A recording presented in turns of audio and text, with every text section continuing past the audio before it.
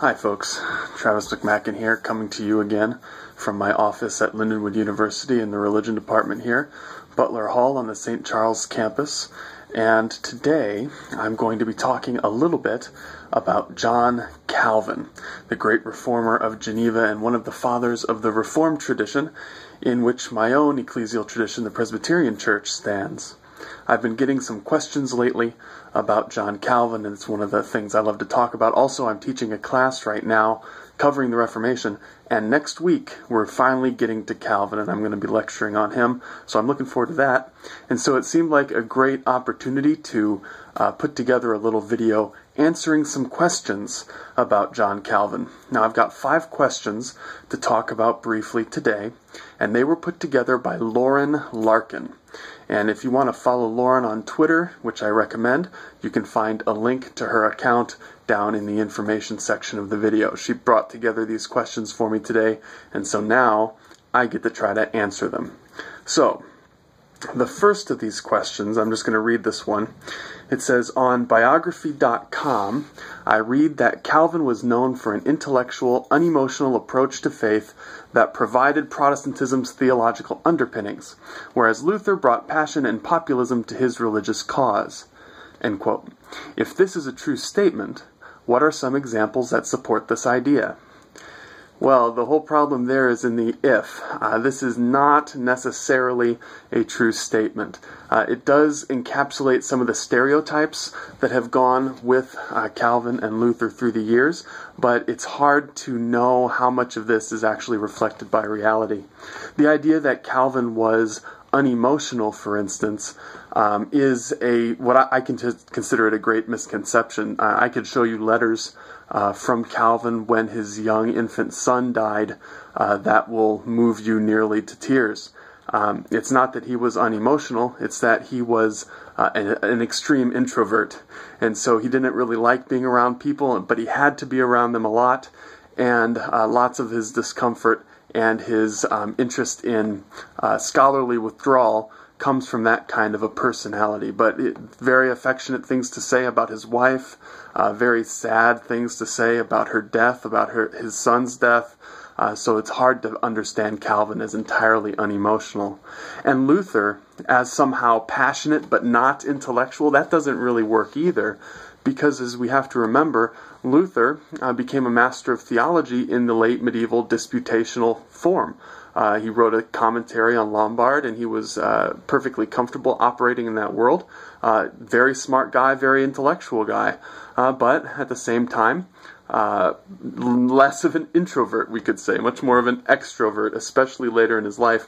He enjoyed having people around his table, and we have records of that, so he comes off with a very different personality than did Calvin. But I would not in any way reduce this to a question of cold intellectualism and passionate emotionalism on either side. It's a lot more complicated than that.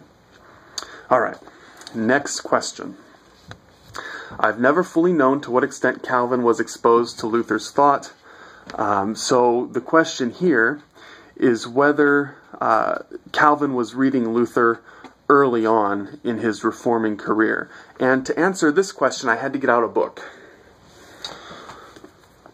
This is Bruce Gordon's book on Calvin, one of the best resources out there today for Calvin's biography and cutting through all the history surrounding it.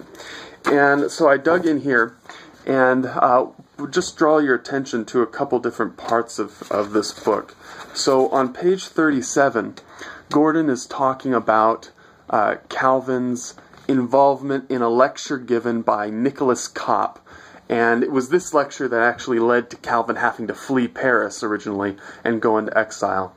And he points out that this text draws very heavily on distinctly Lutheran themes. So we don't know exactly which text of Luther that Calvin is reading, but he's definitely very familiar with Lutheran theology, and this is really early on. This is before Calvin has surrendered his Roman benefices and so on. So he's definitely conversant with Lutheran theology in his earliest stage of being a reformer. And we don't know, tradition says that Calvin wrote Copp's address. Hard to say for sure. There is a copy of that address in Calvin's handwriting. We don't know if that's him writing it or him copying it or what, but he seems to be closely involved with its preparation. So there at the absolute earliest level, we know that Calvin is engaging with Luther to some extent. If we jump ahead a little bit, and in Gordon's book, this is on page 57 and following, he's talking about Calvin's first edition of the Institutes. If we look at that first edition of the Institutes, which my students are going to start reading in another week or so, if you look at that, it's organized very much on the pattern of Luther's catechism. The topics that Calvin covers and the order in which he covers them are very much modeled on Luther. And so there we have a more direct textual connection to know that Calvin is looking at Luther's material. And just in general, Calvin always expressed the highest respect for Luther and defended Luther to others, even when Luther's temper got the best of him. For instance, in conversation with the Zurich reformer Bullinger and some of the other pastors there on the topic of the sacraments, Calvin writes to them, begging them to be a little more gentle with Luther, since Calvin says all of us are indebted to him. And Calvin really understood himself as a student of Luther, and when I'm feeling kind of ornery, I sometimes like to argue that Calvin was in fact Luther's truest student and the truest heir to the Reformation that Luther brought about. Okay, next question. I'm intrigued by Calvin's concept of law. I know it's different from Luther's, but sometimes I hear people speak of both reformers' concepts of the law with greater uniformity than I think is there. Calvin seems very intentional about this, and I'm paraphrasing now, what's going on with Calvin's account of law? So for this one, I had to dig, well, I wanted to dig anyway, into my copy of the Institutes. This is the McNeil edition. It's kind of the definitive English translation for the 1559 Latin edition of the Institutes. And if you go into Book 2 in here, which is in Volume 1, and if you look in Chapter 7, you get Calvin's teaching on the law. And he lays out the three uses of the law. So the first use of the law is basically to say that it scares you into realizing that you need grace. He's drawing on Augustine to make this point. And I'm looking in paragraph 9 in chapter 7 of book 2. Then if you move into paragraph 10, he gets into the second use. He says the second function of the law is this: at least by fear of punishment to restrain certain men who are untouched by any care for what is just and right, unless compelled by hearing the dire threats in the law. So this would be kind of a civic use of the law as a pattern for positive law, for the laws that can be established by government to regulate people's behavior, criminal law, we might say today.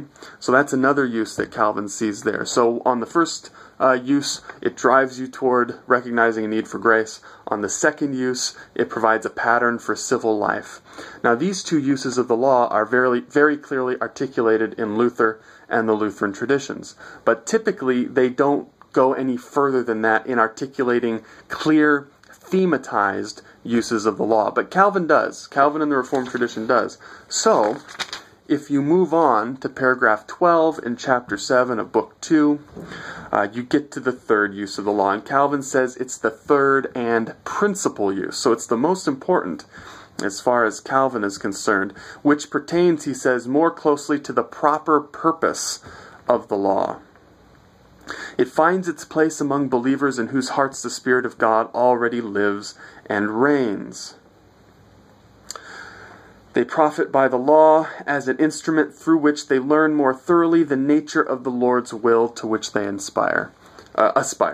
So in other words, the third use of the law for Calvin, the principal use, the proper purpose of the law, is to give believers a roadmap for how they should be living after having received grace. So it's not in this case that you have to satisfy the law in order to get grace. You get grace, and then the law tells you how you live after that. Calls it the third and principal use. It's the most important one for him. This has really interesting parallels to more recent research in Second Temple Judaism and Second Temple Jewish thought, the idea of covenantal nomism, where adherence to the law is part of a flourishing life rather than a precondition that you have to meet. So interesting stuff there with Calvin. Now, on the Lutheran side, it's not the case that the basic idea that Calvin is communicating in the third use of the law is absent from Luther and Lutheran thought. It's there, it's just not thematized as clearly. They don't separate it out and give it its own heading. So I've got another book for you. It looks backwards to me. It's by Sun Young Kim, and its title is Luther on Faith and Love. If you can see that, I don't know. Luther on Faith and Love. And this book makes exactly that argument. It's a reading of Luther's texts that demonstrate that he's interested in the content of the third use of the law, has his own way of articulating it, but it's not thematized in the same way in the Lutheran tradition. Okay, we're through 3 out of the 5 questions. Let's see here. Number 4. If Calvin truly has a high view of the sovereignty of God in salvation and acknowledges God's divine work on our behalf, then why does he seem to involve human efforts at keeping the law in the Christian life? Does this take away from God's sovereignty or limit where it is applicable? I think the key word here would be seem. Does he seem to involve human effort at keeping the law in the Christian life? Now, if you understand the third use of the law, yes, you need to pay attention to your keeping of the law as part of your sanctification, but it doesn't have anything to do, for Calvin, with your justification. You receive that regenerating grace, you're awakened to faith by the Holy Spirit, which unites you to Christ, and then as a consequence of that, you begin to follow the law and base your life on that pattern. It shows you how to live. But in terms of sovereignty, I think the question is really, at the end of the day, about the relationship between divine and human agency in Calvin. If God is ultimately sovereign over everything, why do people have to be told to obey? Isn't this just going to work out however God has decided it to work, that it's going to work out? Now, for Calvin, I think there's 3 points here that we need to keep in mind. The first one is Calvin and the Reformed tradition always say that God ordains not only the ends, but also the means. God ordains not only the ends, but also the means. Not only the goals and the purposes, but also how to get to them, the intermediate steps.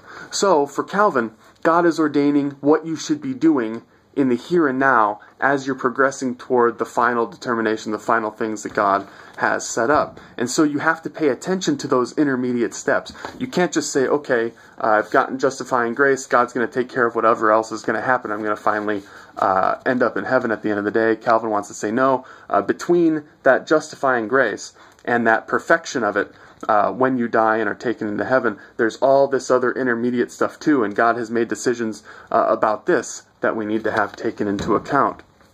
The second point is another distinction. In addition to God ordaining ends and means, Calvin wants to say that God has both a hidden and a revealed will.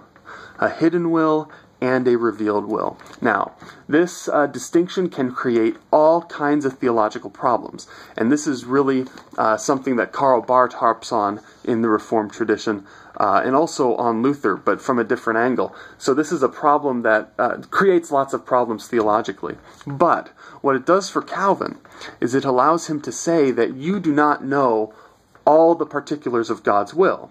You just know all the main trend lines. You know the basic shape. So that it's up to you, because you don't know exactly what God's decided for you to do, you have to make those decisions along the way. And that we need to take those decisions into account. So that God might have determined for you to do this good work. You don't know that. You have to decide for yourself whether you're going to do it. God might have determined for you to that you will sin in a certain way. Calvin doesn't want to make God the author or the cause of sin. He says, look to the more proximate cause, which is you. But it may be part of God's plan that this terrible thing happens. But when you're on the before side of that event, you have to make your own decisions about how you're going to behave. And you can't just push that off on God as though God told you exactly what's going to happen and you're just marching through some kind of a stage play. You don't have the script in advance. That is all hidden from you. All you know is that God has told you to live a certain way. Remember, third use of the law, and it's up to you to follow through with it.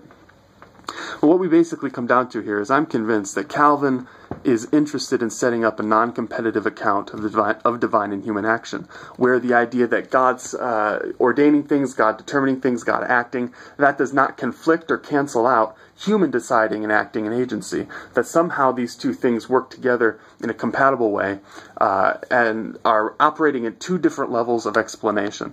So I think that's what Calvin wants to do. I don't think he had the conceptual tools to do it very well. And so one of the problems you get in Calvin on this point is he's groping for tools and he doesn't always grab the most efficient ones. Okay, last question. The framework that the Reformation has provided through people like Calvin points to a loving, glorious God who offers relentless grace to sinners, gives the gift of genuine faith, the truth of Scripture, and assurance in Christ alone. In light of these benefits, why is it that some within certain areas of evangelicalism still have the stigma and a passionate opposition and fear to and of Calvin? And that's a really great question, and I wish I knew exactly why this was, because then I might be able to come up with some ideas of how to fix it, because I don't think people need to be afraid of Calvin. Also shouldn't be afraid of criticizing Calvin once you understand exactly what it is he's trying to do.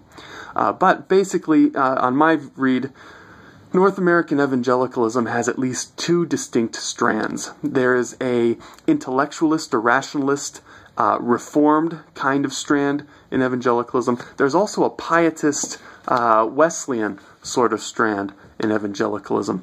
And this Wesleyan strand does not follow the Augustinian synthesis to nearly the extent that the Reformed strand does and the Reformed tradition does. So Calvin is really working out implications of Augustine's doctrine of predestination and how that applies to the Christian life. But the Wesleyan approach is much less concerned with that and much more concerned with emotional connection with God, or some kind of the tradition is so foreign to me that I even have trouble articulating it, but this piety. And Calvin had plenty of piety of his own, but it's of a slightly different brand. So what you get in evangelicalism is a big group of people who really like Calvin on the one hand, and then another big group of people who really don't. And it's because these two forms of evangelicalism are out there kind of coexisting, and then from time to time bumping up against each other and having struggles over people like Calvin and whether they should be paid attention to today. So, wow, I did not think that this video would go on quite so long, answering 5 questions, but I hope it was helpful to you. I hope I haven't been talking too fast. You can always just watch it again. And be sure to check the links down below. You want to visit Lauren's Twitter account. My Twitter account link will be down there. And I hope to connect with you sometime. Catch you around.